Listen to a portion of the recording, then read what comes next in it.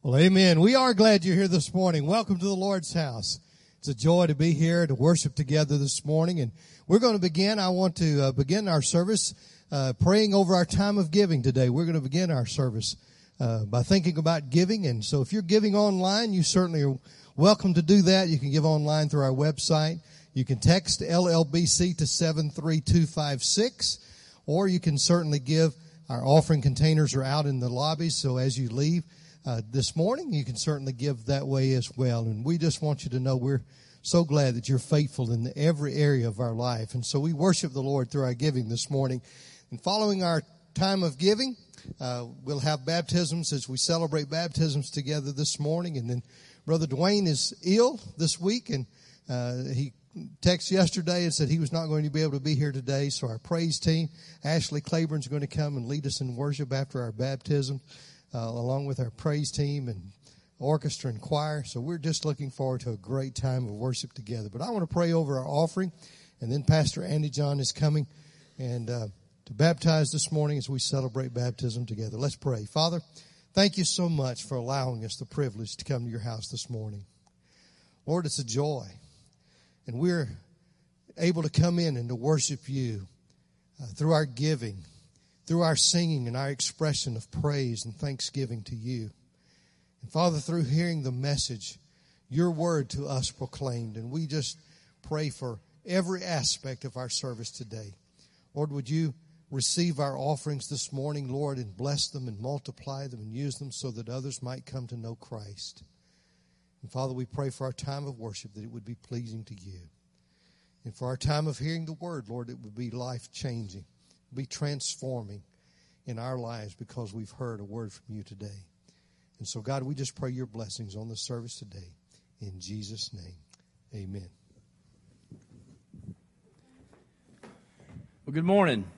Welcome into Lindsay Lane. It's good to see everybody today. I want to read just a verse of Scripture before our baptism. This is from Acts chapter 16, verse 31 through 34. It says, "They replied, 'Believe in the Lord Jesus, and you will be saved, along with everyone in your household.'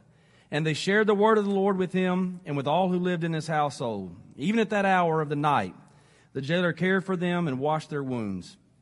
And then he and everyone in his household were immediately baptized. And he brought them into his house and set a meal before them. And he and his entire household rejoiced because they all believed in God." Y'all, we're about to baptize an entire household this morning. Amen? Amen. All right, Jackson, you ready, bud? Come on down, man. This is Jackson Russell. Go ahead, look out there, man. They ready for you. Wave at them. So, hey. There you go. There it is. All right, Jackson, have a seat right there, man. Right there. There you go, bud. There you go. During the message today, I'm going to give you a point relative to enthusiasm. I want you to remember this picture right here. All right? This guy is fired up. Jackson, have you called upon the name of the Lord Jesus to be saved? Yes. Amen. Well, based upon that profession of faith, I now baptize you as my brother in the name of the Father and the Son and the Holy Spirit. You can hold your nose now, buddy. You can hold your nose. There you go. There you go. Awesome. All right, Whitney. This is Whitney Russell. And they're also excited, but their excitement has been also with parenting up here as well. So we're excited for all y'all. Whitney, proud for your family. Have you called upon the name of the Lord Jesus to be saved? Amen. Well, based upon that profession of faith, I now baptize you as my sister in the name of the Father and the Son and the Holy Spirit. Amen. Amen. All right, Josh, come on down, man. And this is the father. This is Josh Russell. Josh, I'm super proud of you, man. Keep the humble heart and the questions coming, man, because God's got his hand on you. Have you called upon the name of the Lord Jesus to be saved? Amen. And based upon that profession of faith, I now baptize you as my brother in the name of the Father, Son, and the Holy Spirit. Amen. Amen. Amen. Let's pray together and thank God together. Amen. Lord Jesus, we thank you that you continue to work on us. Lord, we see before us what a work that you do from our heart to the outside. I thank you for the Russell family, Lord. I pray that this would be a first step of obedience towards days of grace and obedience. I thank you, oh God, for their excitement. And Lord, I pray today that we would be reminded as we stand and we sing, that we would be reminded of, God, what you have done to clear our slate and to make a way for us to have eternal life. Lord, may we never forget it and may it never get old. I thank you, oh God, for what we have seen today that has already told us in your scriptures, God, that your Spirit is working to save families. Lord, we love you and we praise you and we sing because of you. In Jesus' name, amen. Will you stand together with us as we celebrate and worship our great God?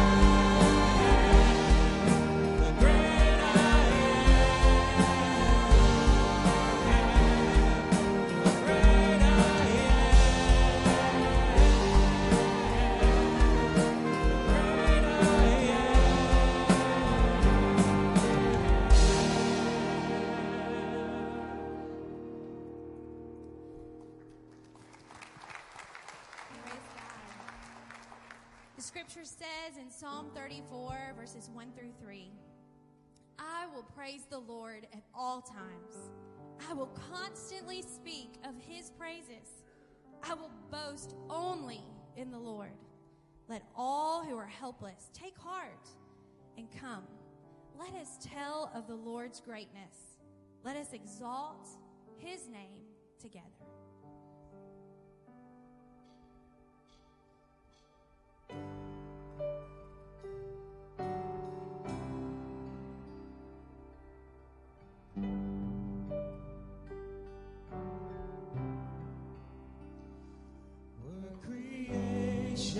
Suddenly articulate with 1,000 tongues to lift one cry, and from north to south and east to west we'd hear Christ be magnified.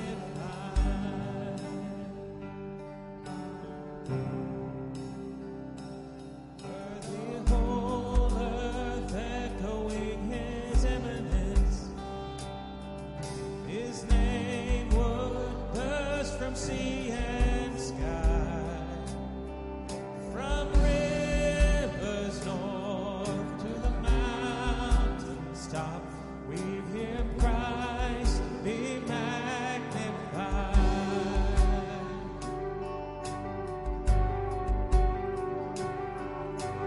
Oh, Christ be magnified. Let his praise arise. Christ be magnified in me. Oh, Christ be magnified from the altar of my life. Christ be magnified in me.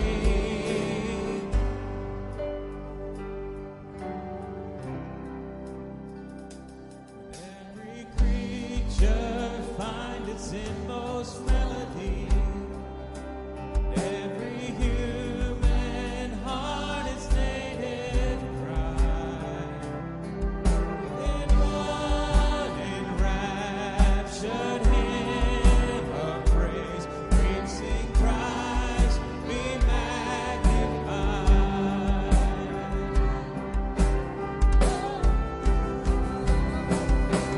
Oh, Christ be magnified. Let his praise arise. Christ be magnified in me. Oh, Christ be magnified from the altar of my life. Christ be magnified in me.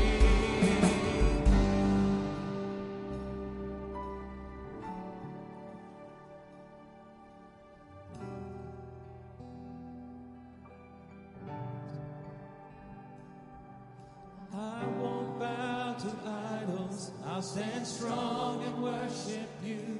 And if it puts me in the fire, I'll rejoice 'cause you're there too.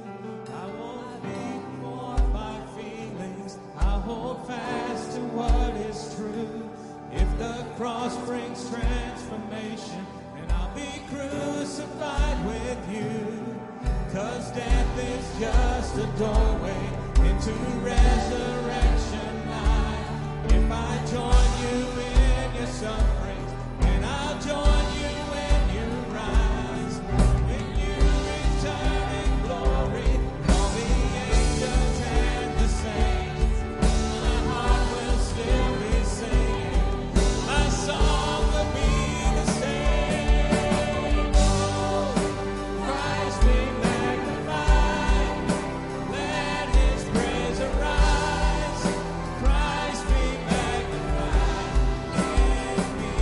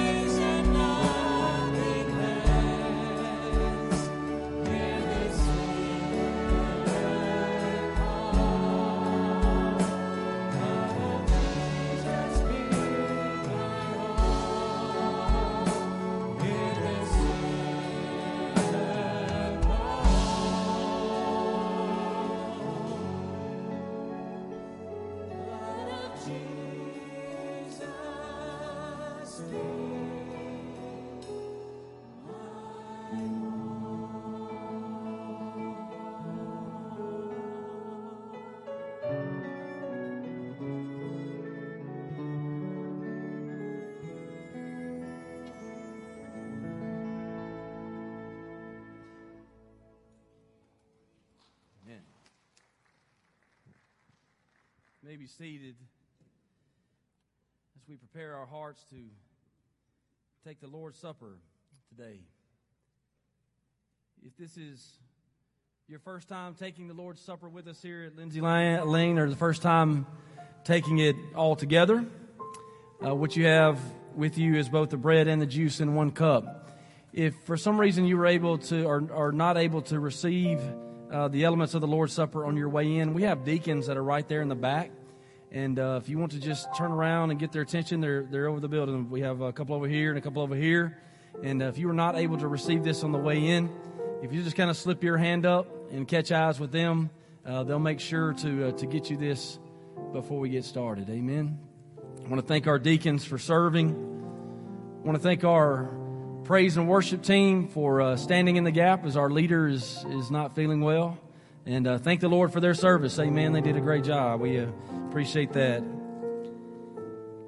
And so there's a little bit of instruction as we continue to use these. If you've not used these before, but if you peel away the first film, you're going to have the bread, and then the second will be the juice. And we've adjusted for the times, and we'll continue to do so until we see fit to do it a different way. But there are two special ordinances or given orders in Scripture for believers. And today, you've already seen the first one in believers' baptism. And then we're taking part in the second, which is the observance of communion or the Lord's Supper. The Lord's Supper is an incredible meal with an incredible purpose. And God's Word leads disciples of Jesus to take bread and juice often with the purpose of remembering and proclaiming.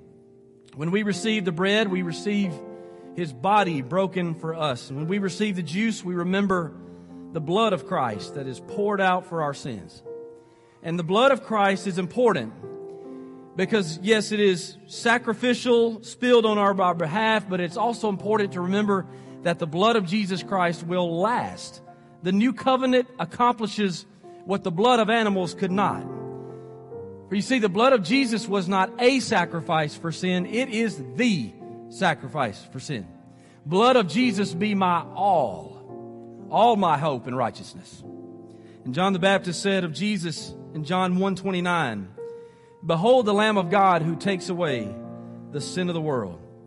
So today, remember with reverence that your sin, if you have called upon the name of the Lord to be forgiven of sin, has been removed because, not that you have called, but because God gave of Himself and gave His Son to live and to die and to rise again for your eternal life. And that the blood sacrifice of Jesus washes away all our transgressions. And the Lord's Supper, while it is about remembering, it is also about proclaiming. The Bible says in 1 Corinthians 11:26, "For every time you eat this bread and you drink this cup, you are announcing the Lord's death until He comes again." So think about that. Every time we take the Lord's Supper, we demonstrate together as a church that we believe in the cross and in the resurrection, and we believe that Jesus will do as He said and will come again. And because of the great purpose of this meal, there is just a level of seriousness that's associated with it. 1 Corinthians 11:28 instructs us to examine ourselves before eating the bread and drinking the cup. So this meal, because it's so meaningful, it's taken by believers with a genuine heart of repentance and reverence by all who receive it. So let's take just a moment to reverently remember the sacrifice and love of our King by bowing our heads. And in this quiet moment, I would encourage all of us to search our heart. And for whatever the Spirit of God would bring to our mind as sin, that we would confess and forsake it. And we would also take just a quiet moment before the Lord to remember the price that was paid for our redemption, for our entrance into heaven, a place that we don't deserve, but that God made a way for us to have.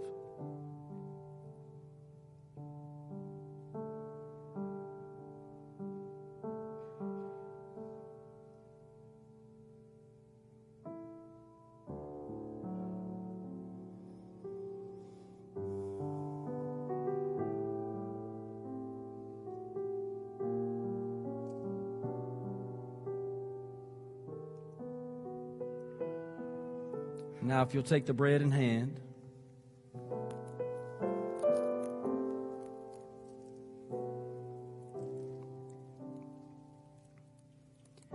the scripture says in Luke 22:19, he took some bread and he gave thanks to God for it, and then he broke it in pieces and gave it to his disciples, saying, "This is my body, which is given for you.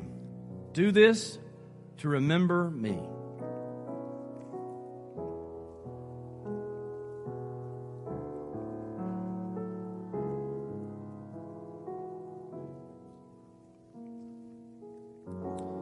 And now, if you're prepared to take the juice.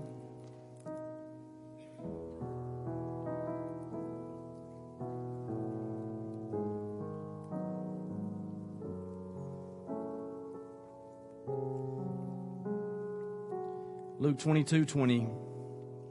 After supper, he took another cup of wine and said, "This cup is the new covenant between God and his people, an agreement confirmed with my blood, which is poured out as a sacrifice for you."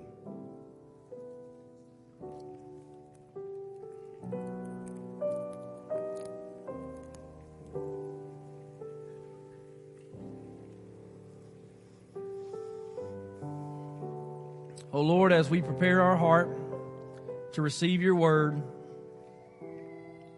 God, may we always understand, as much as we can, the price that was paid for our sin. Lord, give us the sense to stay away from it. Give us, O God, the desire to live forgiven and anew, knowing that your Spirit is empowering us to do what's right, to honor you. God, we thank you for giving us the Lord's Supper, that we can stop and remember our eternity was not bought by our own works, but by your grace and through your blood. And we thank you, O God, for the work that you've done for us that we could not do for ourselves. And may we proclaim that you are coming again and that the gospel is still available every day by how we live and by what we say. And Lord, I pray our church will be faithful witnesses of the good news. And the church said, amen. If you have your Bibles, you can turn once again to Nehemiah. Nehemiah chapter 4 is where we'll be again this morning, as we have cast vision over the last month or so, and as we continue to talk about walking that vision out and what that looks like together as a church. And you can continue to read along with me in Nehemiah in the next week or so, as we'll finish out this series and may revisit Nehemiah once again. But as you're turning there, I want to give you this illustration as we begin. I've read that training to become a United States Army Ranger is especially intense. Your physical limits are tested to the extreme. And then, according to one testimony, the soldiers, after they are individually tested, they are then tested together. One soldier told of 4 or 5 Ranger students being placed in a rowboat together after the end of a period of food and sleep deprivation. And according to his testimony, you have some in the boat that are about to fall asleep in the water off the side because they are tired, miserable, and hungry. And you have some that have never been in a boat in their life. And on the back of the boat is a leader that is working to get everybody in that boat going in the same direction. If you don't row the boat, then the boat goes nowhere. And if one side perks up and rows, but the other side, it stays within their withdrawal, then the boat goes in circles. The soldiers said that in Ranger School, their goal is to get everyone to, quote, give way together. To give way together. And if you don't give way together, you don't get anywhere. If we continue to consider the question individually, what's important to us that is important to God? When we ask ourselves that question and then we have the answer that we have sought the Lord for and what we see in Scripture, and then we deduce from that what we will do and who will it influence, one thing I know that is important to God, that should be important to the church, is unity in the body. I've shared this with our staff over and over. If there's one message that God continues to put on my heart the longer I preach, it is unity in the body. That we all stay together going in the same direction, one in spirit, one in purpose. And therefore, if unity is important to God, and we know that it is because we see it in the Scripture, then it must be important to the church. The Apostle Paul said in Philippians chapter 2, verse 2, "Make my joy complete by agreeing wholeheartedly with each other, loving one another," and listen to this, "and working together with one mind and purpose." And Nehemiah, the people of God are working together. That's what's happening. They have bought into the vision of one of God's great leaders, and they are building a wall around Jerusalem. And in doing so, the people of God, who were to be a blessing to the world, would be protected and once again be purposed to be a blessing to the world, as they were deemed to be all the way back in Genesis. And while they were working on the wall, as we said last week, God was working on them. When you are in a position of service and you are serving, God is going to work as much on you as you feel that you are working for Him. And what followed the building of the wall, you'll see in Scripture, was humble confession, obedience, songs of thanksgiving. And the Scripture says that when the people worked together, the vision of building that wall and defending the people, and the people once again headed towards being a blessing to the world, the Scripture says the vision was fulfilled. The hearts of the people were once again right before the Lord. And by the way, once again means that it can once again be right with you and God again. Once again is fine. Just come on in here and let's talk about it. But the Bible says when the vision was fulfilled, that the joy of the people of Jerusalem could be heard far away. That it reverberated in the communities and the towns nearby. Chapter 12, verse 43 says that you could hear the joy of the people on the outside and throughout the city. But before the wall, there was work. Before the joy, there was getting after it. There was accomplishing of the vision. And with the work, there was opposition. And y'all, it would be the same for us. If we are one in spirit, one in purpose, we are working together for the glory of God and the good of man, as we've said in previous weeks, there will be spiritual opposition. Some of you have had it this morning before you even got here. That it was a blessing of God that you made it here because y'all thought y'all'd kill each other before you got your clothes on. And thank God that you're here. But some of us know this, and maybe it wasn't this Sunday, but it was a couple Sundays ago or whatever. You wanted to, but you didn't. And something was getting in your way. And attitudes, y'all know this. Our attitudes on Sunday morning, the Spirit of God is working in us, but Satan is working against that attitude to burn you down before you ever get in the car.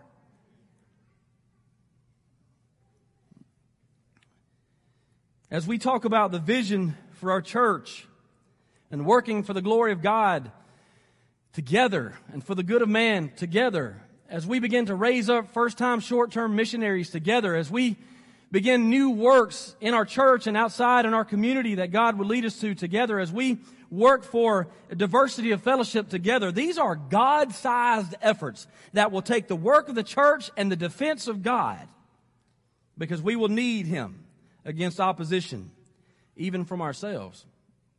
Today, let's turn to chapter 4 as we finish up or follow up and how the people prayed before they worked.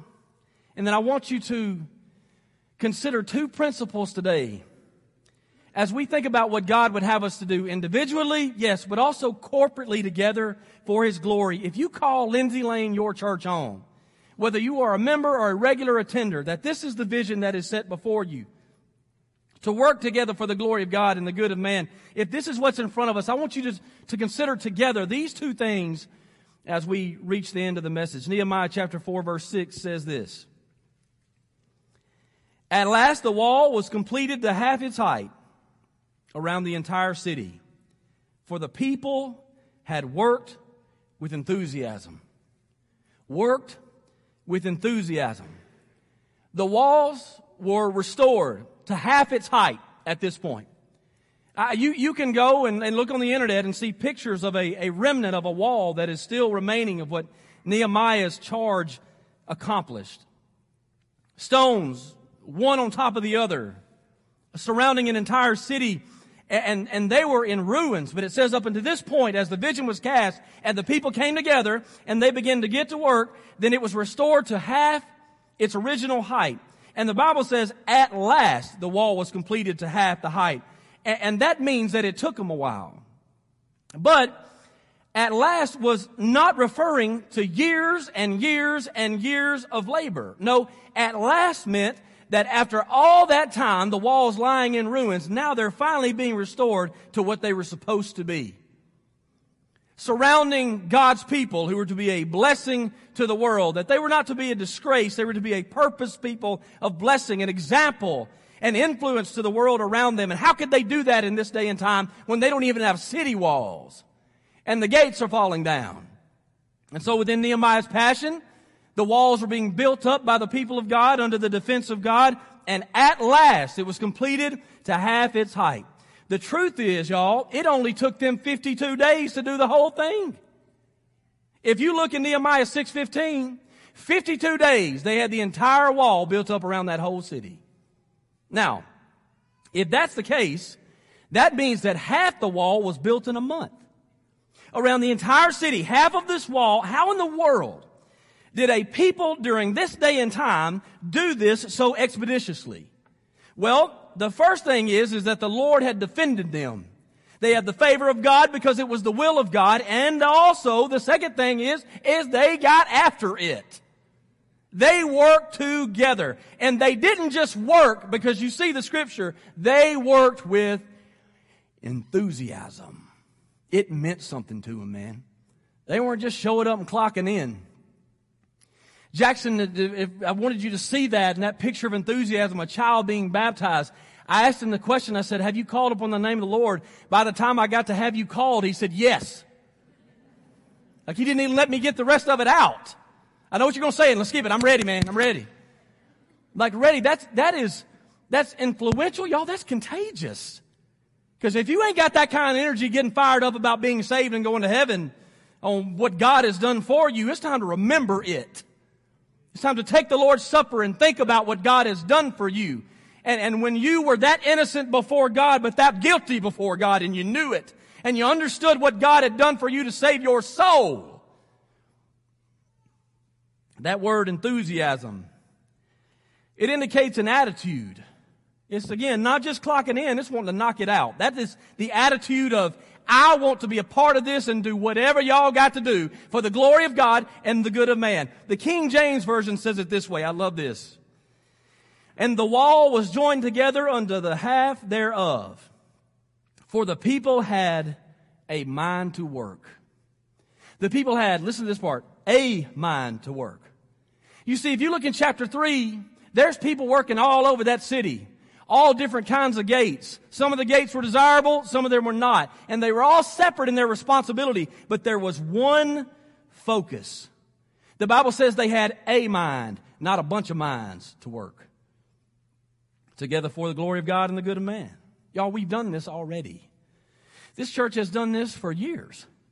They've come together around a vision, around a common goal, not giving up anything that God would have them to do individually, but contributing to the oneness that God desires from His church to make a difference in the world around them for the gospel. We've done this already lately. We took under the task of funding a missions budget for the next year. We took up an offering on one day.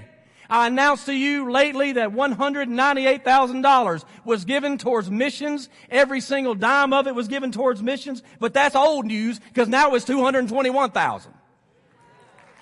Come on. Listen, that And y'all, I'd love to tell you I cut that check, but I didn't. That's all of us working together for the glory of God. All of that, every single penny of that goes towards missions. And all that, we go in there and they trying to ask us, y'all can take that somewhere else, man. We're trying to make a difference here. You want to go complain to another church that ain't doing nothing, by all means. We're going to get after it. And that's part of it, is the generosity of the church to make something happen that's greater than an individual.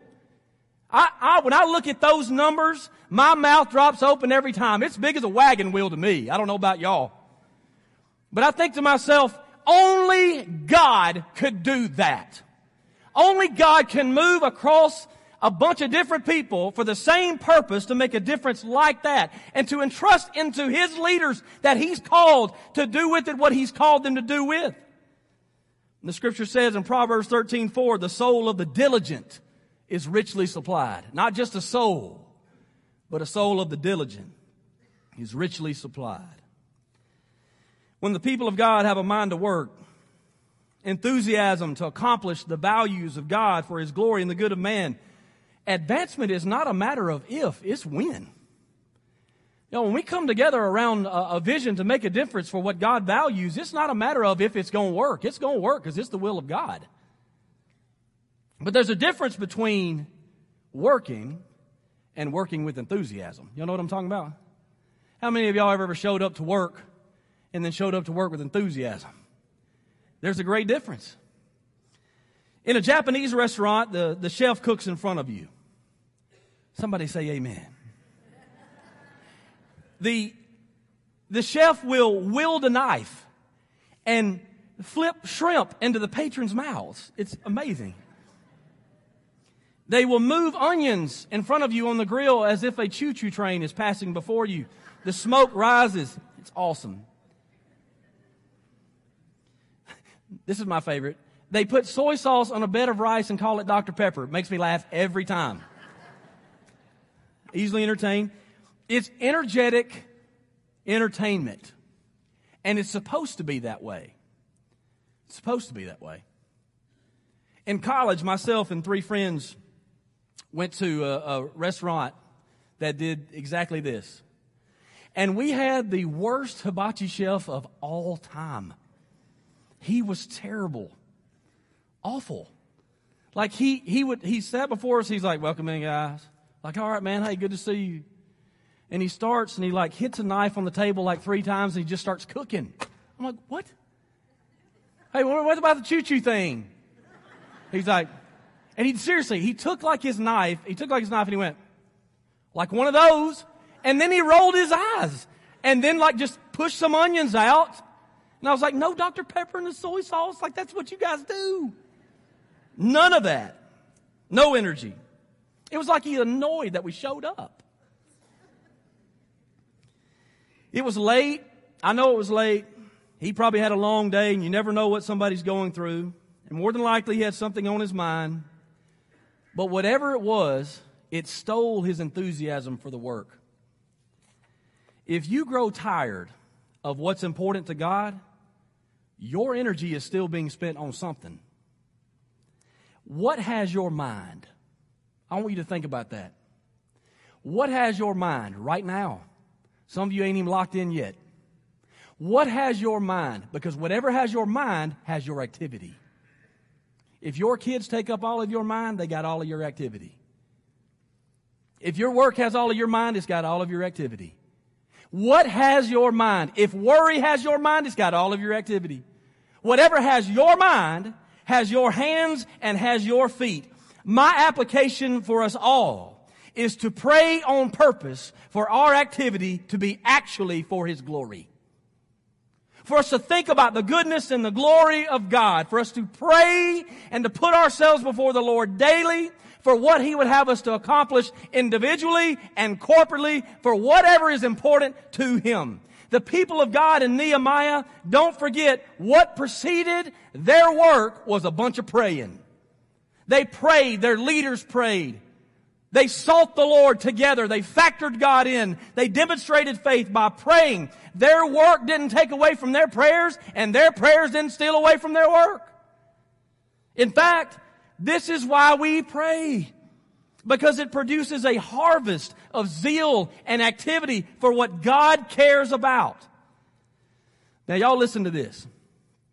In fact, I would suggest to you that if there has been a better season of serving and desire in your past, it's likely connected to a lack of prayer in your present. It's because we don't care because our minds are wrong. Whatever has your mind, it has your activity.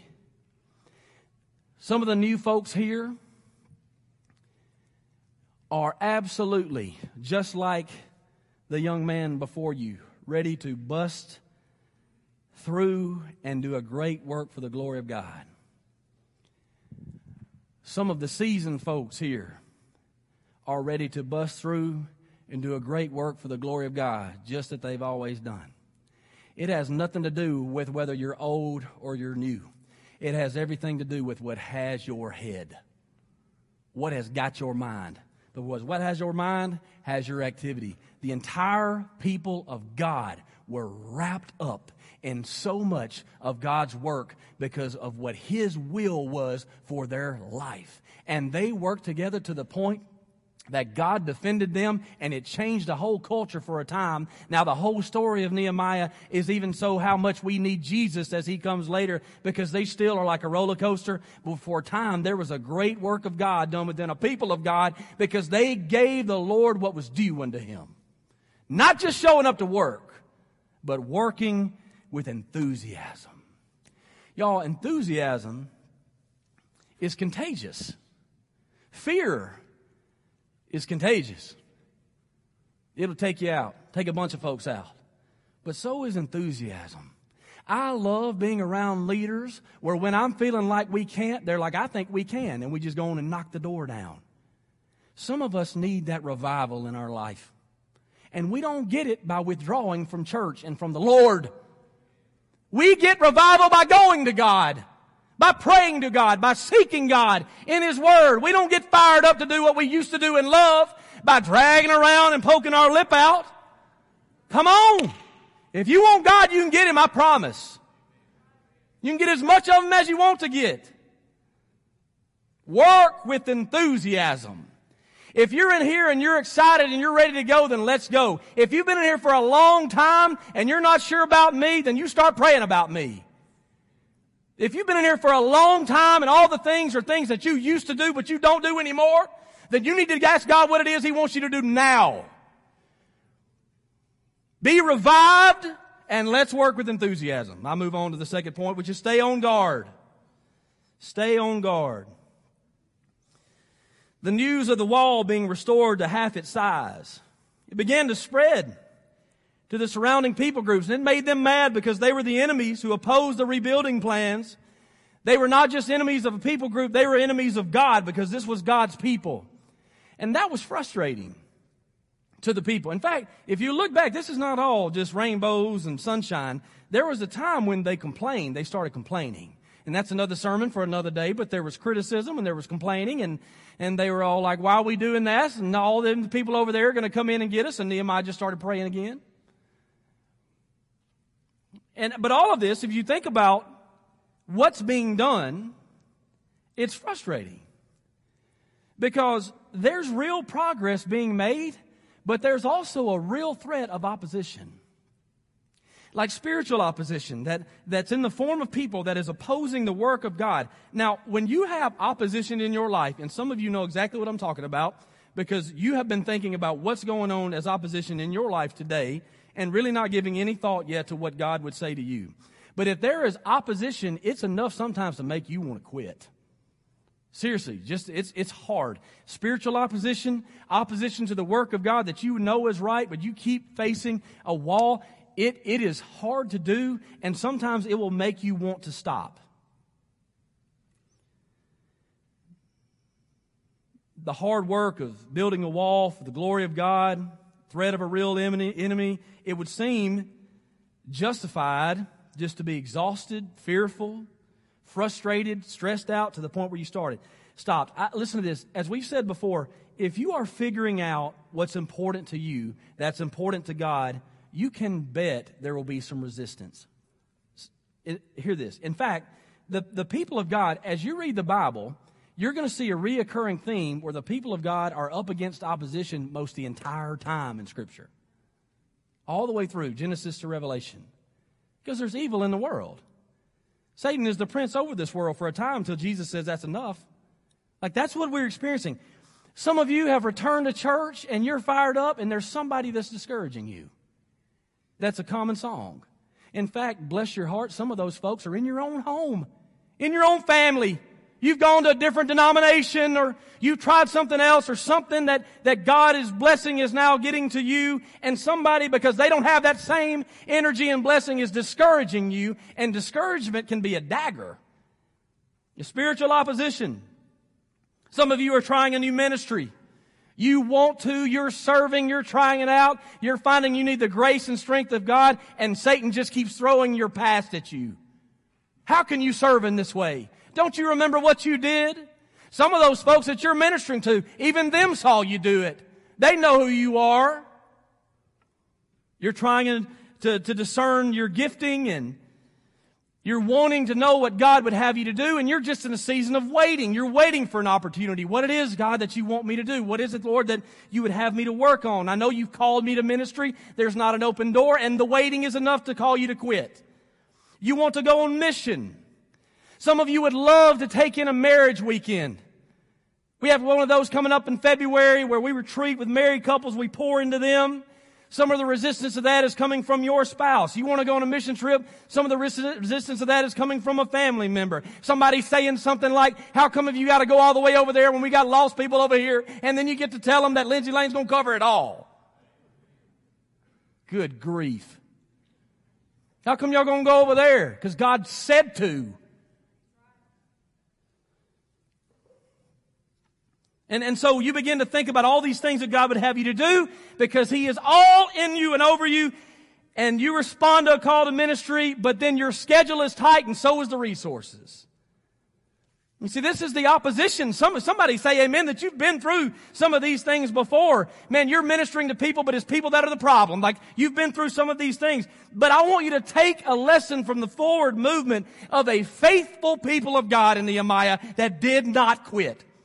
When the opposition threatened, the Bible says, to come from all directions and attack, it was almost like, well, y'all come on because we built a wall. I love that now. You guys bring it on over because that's why we're building the wall. And God is their defender. And the people of God, when the enemy threatened, they did not drop everything to defend. And they also didn't work according to blind faith and not give any consideration to the enemy. If you are in a position where there's opposition, you got to do what you see in the scripture right here. You got to carry both a sled and a sword. You got to tote the blocks and you got to carry a weapon. Now hear that in the spiritual context. Lord have mercy. You got to carry a spiritual weapon, which we'll get to in just a moment. But they worked and they watched and they watched and they worked. In Nehemiah chapter 4 verse 9, the Bible says, but we prayed to our God and guarded the city day and night to protect ourselves. This is both the sovereignty of God and the responsibility of man. God is protecting and defending. The people are praying and they're working. In chapter 4 alone, we read, listen to this, in chapter 4, in verses 9, 13, 15 through 18, and 21 through 23, we read where Nehemiah and the people of God stayed on guard. What's repeated is important. You cannot look at chapter 4 of Nehemiah and not come away if you're preaching and not be able to tell the people you have got to guard yourselves against enemy and opposition. Very real. He placed armed guards around the city. He placed leaders behind the workers to watch over their work and ready to defend against opposition. But even more than that, you would think that everyone had the responsibility, or only a few people had the responsibility to guard, but truly it was everybody. Because the Bible says in verse 17, the laborers carried on their work with one hand supporting the load and one hand holding a weapon. Can you picture that in your head? They're laying block with a hand on their sword. People are guarding day and night. For what they are guarding is the will and the way of God. And as one Christian author said, building and battling are both a normal part of Christian life if we are faithful disciples. Some of us aren't battling because we ain't living a Christian life. Can I go and lay that down? That's the truth of it. Satan's got you right where he wants you, so he just leaves you alone.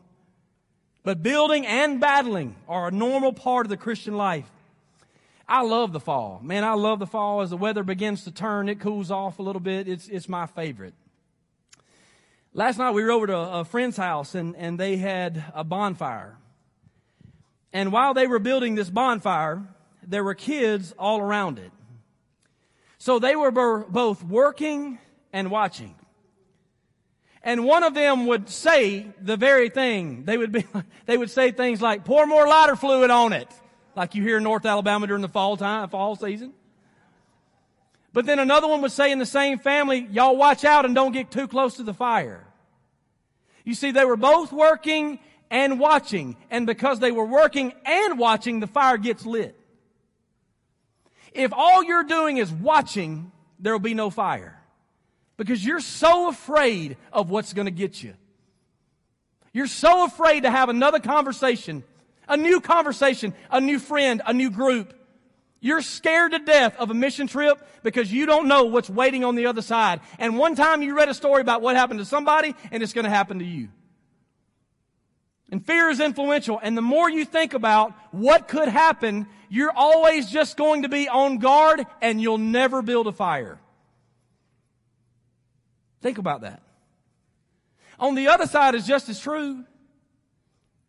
If all you're doing is working with no consideration to the truth of God as the sword of the Spirit, you'll work and the first whiff of opposition will take you down.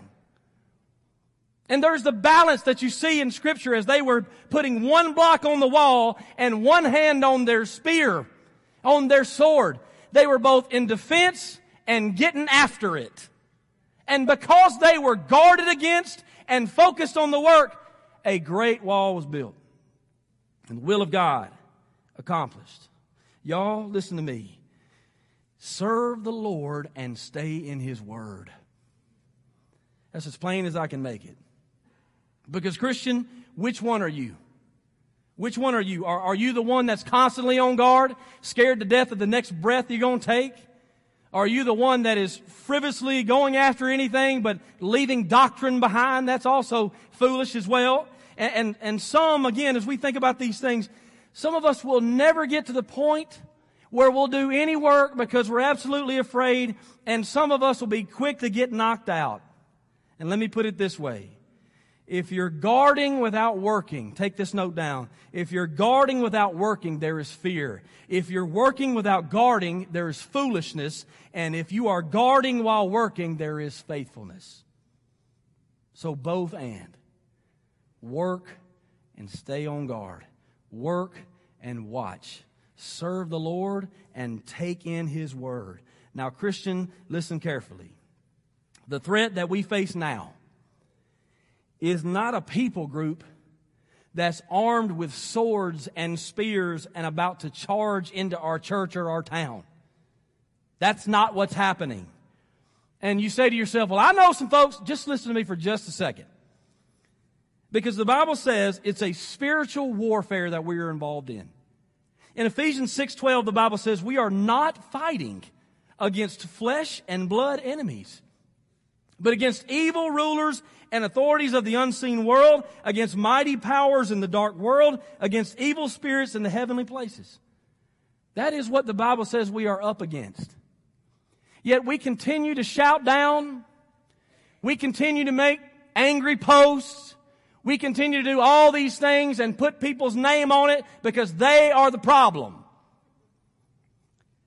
Y'all, this kind of stuff's been going on since the beginning of the world. There's one source of frustration, and that is the enemy who is very real, called Satan, and the spiritual darkness that surrounds him. That may seem like some kind of sci-fi stuff to you, but that's biblical. There is spiritual darkness and opposition working through people, absolutely. But that is the enemy that we face. If our opposition is what we've just read in Scripture, that is wicked, spiritual, unseen, dark, evil, constantly harassing, Why would we think our social media post is going to get it? Why would we think that shouting somebody down on a street corner is going to knock it all out? This is why they prayed, because it's bigger than that. Church, if you want to see this place stay the same as you like it or change for the better, then we need to get on our knees, man. Take this all to the Lord and let God work through us to make a difference for however He would want to, together for the glory of God and the good of man. Amen.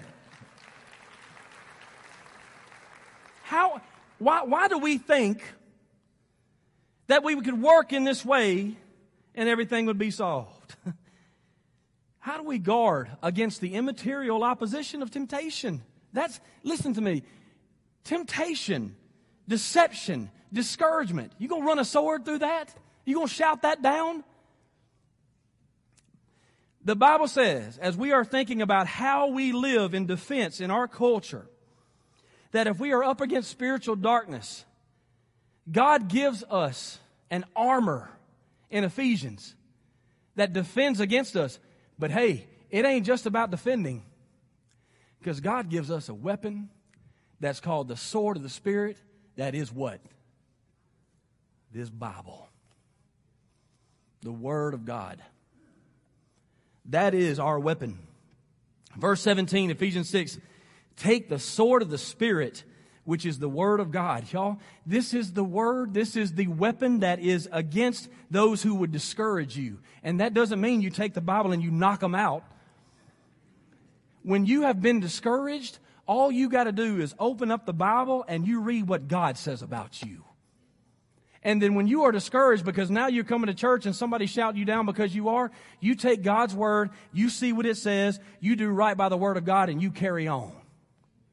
It's the sword of the Spirit of God. This is the spiritual weapon against our own feelings. How we feel. If you feel down today, if you don't feel like you're worth anything, look and see the scripture of what you're worth, that God sent His Son to die for you. That He knit you together in your mother's womb. This is how much investment He has in you for His glory, yes, but His glory works for your good. It's a spiritual weapon against our own feelings. It's a spiritual weapon against bad teaching. Bad teaching that people have trusted for years and years. Whether through somebody else or studying them themselves. When you read the Word of God for yourself, listen, on the mission field, I've heard stories before, and you even see it in Scripture. You see it when Josiah was king. They find the Word of God, they open the Word of God, they read the Word of God, and everybody begins to wail and cry because they find themselves living completely opposite of that. Bad teaching, bad feelings. Let God's Word wash over you. We cannot be Christians and not read our Bible. That's plain as I can make it. We need to be well versed in the Scripture so that when we see deception, we'll know that it's coming, because we already had a hand on our sword, man. We've been looking for you. God's Word speaks the truth. It'll cut the opposition to pieces. And as the sword of the Spirit, we're not thrusting at someone verbally or by social media, because it's not a physical battle. Instead, we are believing God's truth will last forever. Right in the heart of spiritual opposition, we'll take that sword and carve it to pieces. Where is your sword? Let me ask you this. How many of us are going to take this when we walk out of here and throw it in the back seat and we'll catch it again next Sunday? Is that too particular? Listen, last Sunday, or Wednesday night, I preached Wednesday night, went home, studied Thursday morning. It finally hit me as I began to study. I left my Bible at church. It's going to be hard to study without my Bible.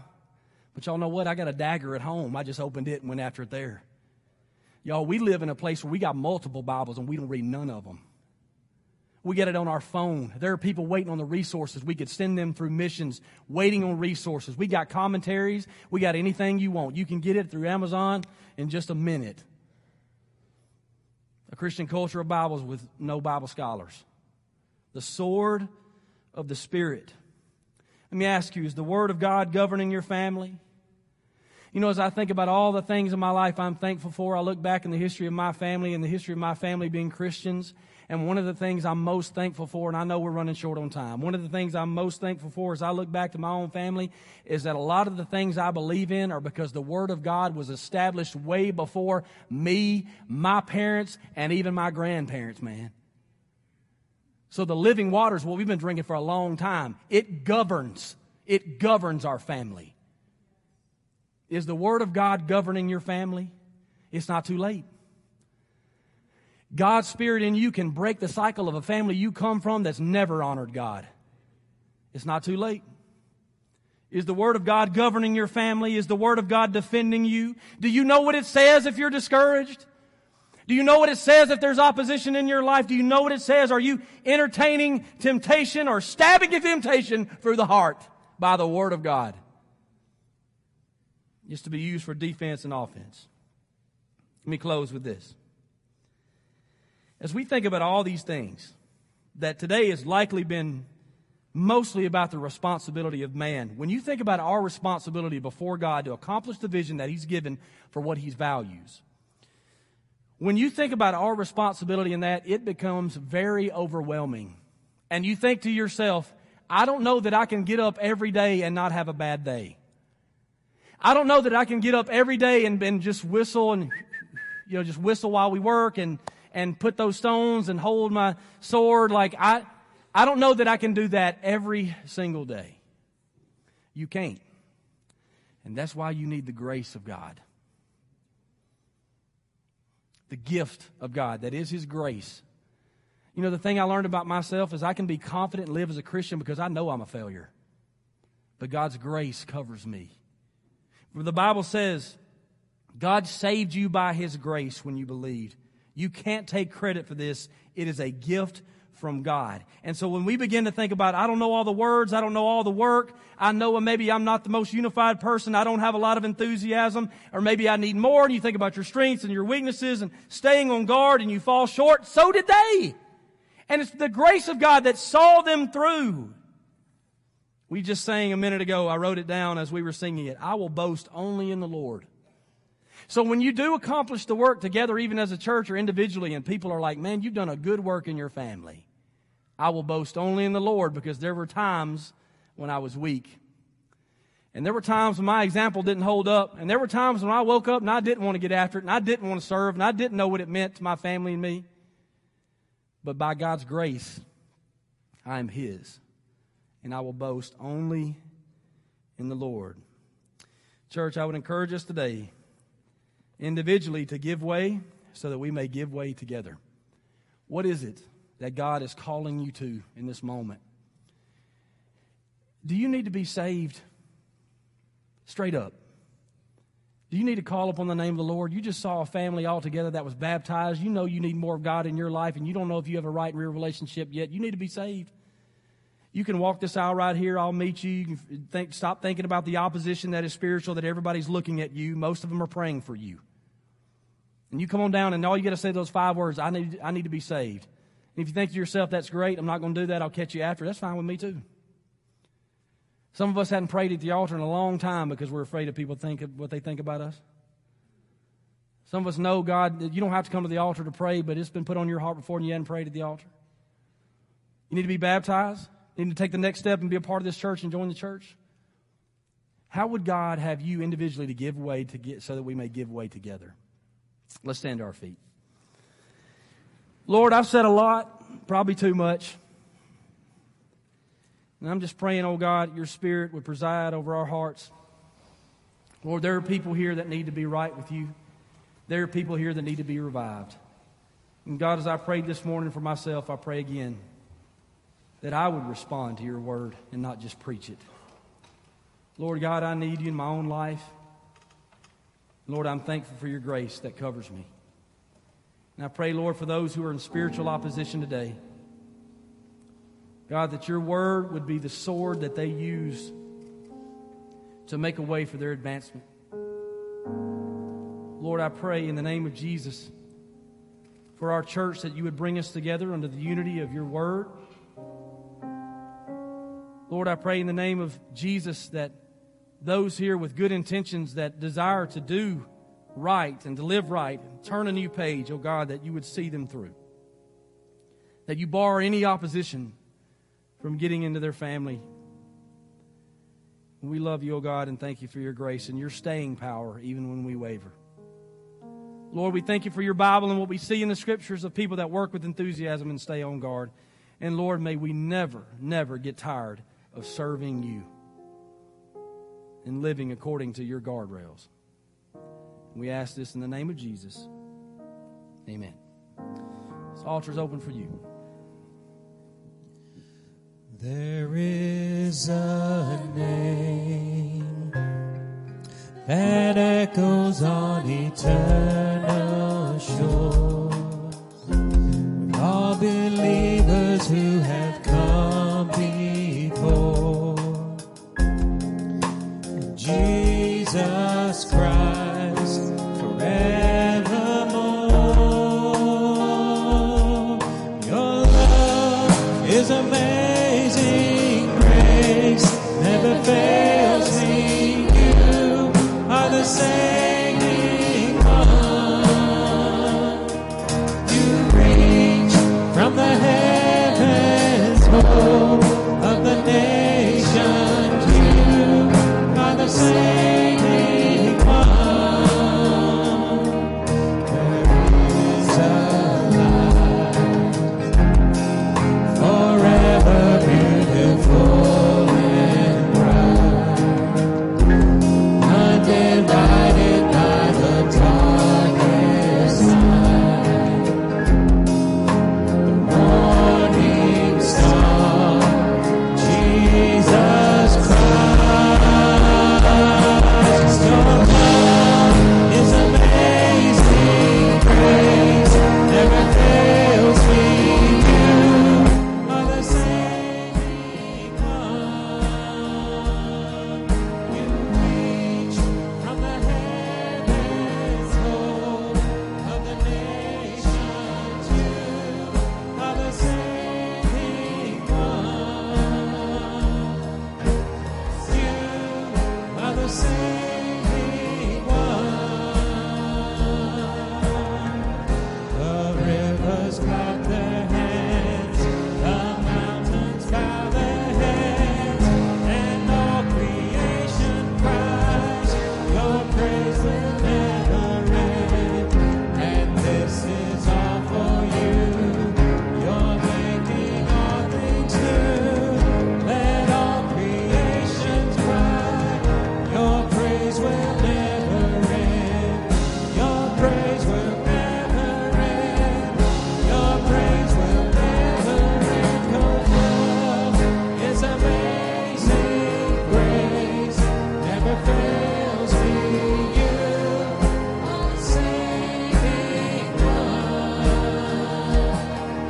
You reach from the heavens, hope of the nations. You are the saving one.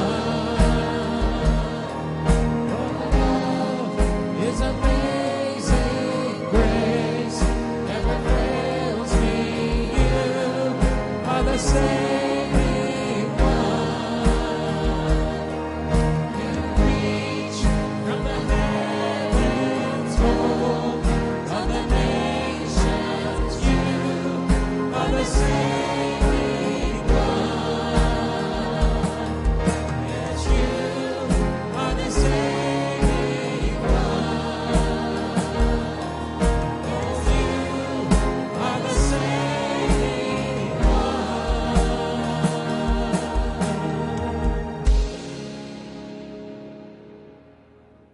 For just a moment, as we close, we're going to give you some announcements today. Greg is actually serving in the children's ministry, but we have Reed Humphreys is going to come to the stage. One of the staff values we have here is Who Is You, which is basically raising up leaders. Reed is our pastoral intern for the fall. He's going to come give us some closing announcements. Good morning. Just a reminder, if you filled out the Connect card or the prayer requests on the back, if you would tear that off and drop it in one of the gray kiosks on your way out. Also, don't forget, this coming Wednesday night from 6 to 8 is our trunk or treat. So be sure to be there for that and invite friends and family members to come. And if you look at your bulletin, the red spot here, there's a QR code that you can sign up for Hope for Athens. It is going to be on November the 6th. This is a local missions opportunity. So scan that QR code and sign up if you're able. And that's it. So we'll close in prayer and then we'll be dismissed. Heavenly Father, we come before you and are so thankful for this opportunity to gather together to worship you and to study your word. Lord, we ask that you would be with us as we leave here and grant us enthusiasm to serve you in our daily life and guard us from the evil one and worldly distractions. We thank you again for this day, and it's in Jesus' name we pray. Amen.